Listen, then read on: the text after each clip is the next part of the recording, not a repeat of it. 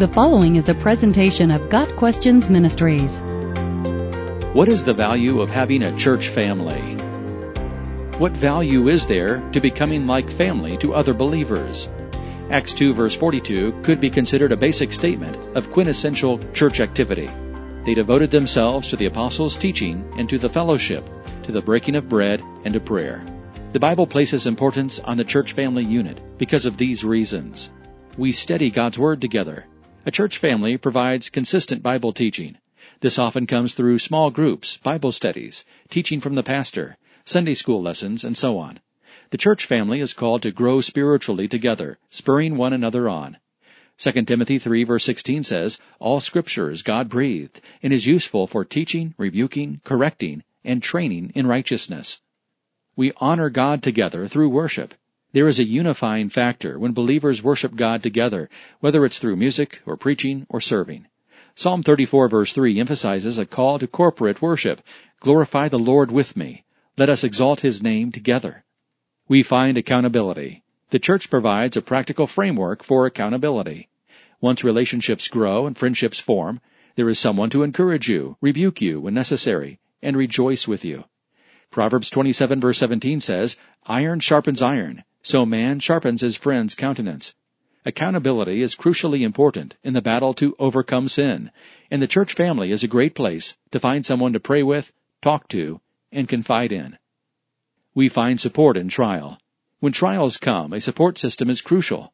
When in need, you will want your brothers and sisters in Christ to uphold you in prayer and assist with practical needs like meals, cleaning, and child care. Galatians 6 verse 2 encourages us to carry each other's burdens, and in this way you will fulfill the law of Christ.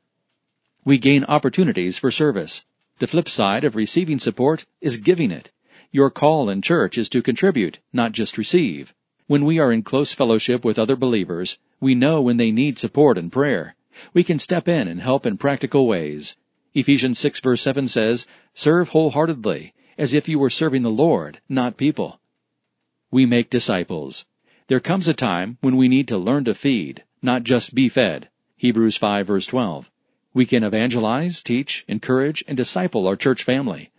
"All authority in heaven and on earth has been given to me. Therefore go and make disciples of all nations, baptizing them in the name of the Father, and of the Son, and of the Holy Spirit, and teaching them to obey everything I have commanded you.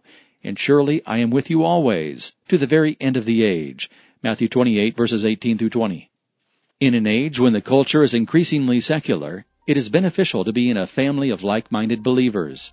These brothers and sisters can encourage you in your faith journey, respond to your questions about spiritual issues, and be a support in times of hardship. The church family can also give you opportunity to serve and disciple others. Let us consider how we may spur one another on toward love and good deeds, not giving up meeting together, as some are in the habit of doing, but encouraging one another, and all the more as you see the day approaching. Hebrews 10 verse 25.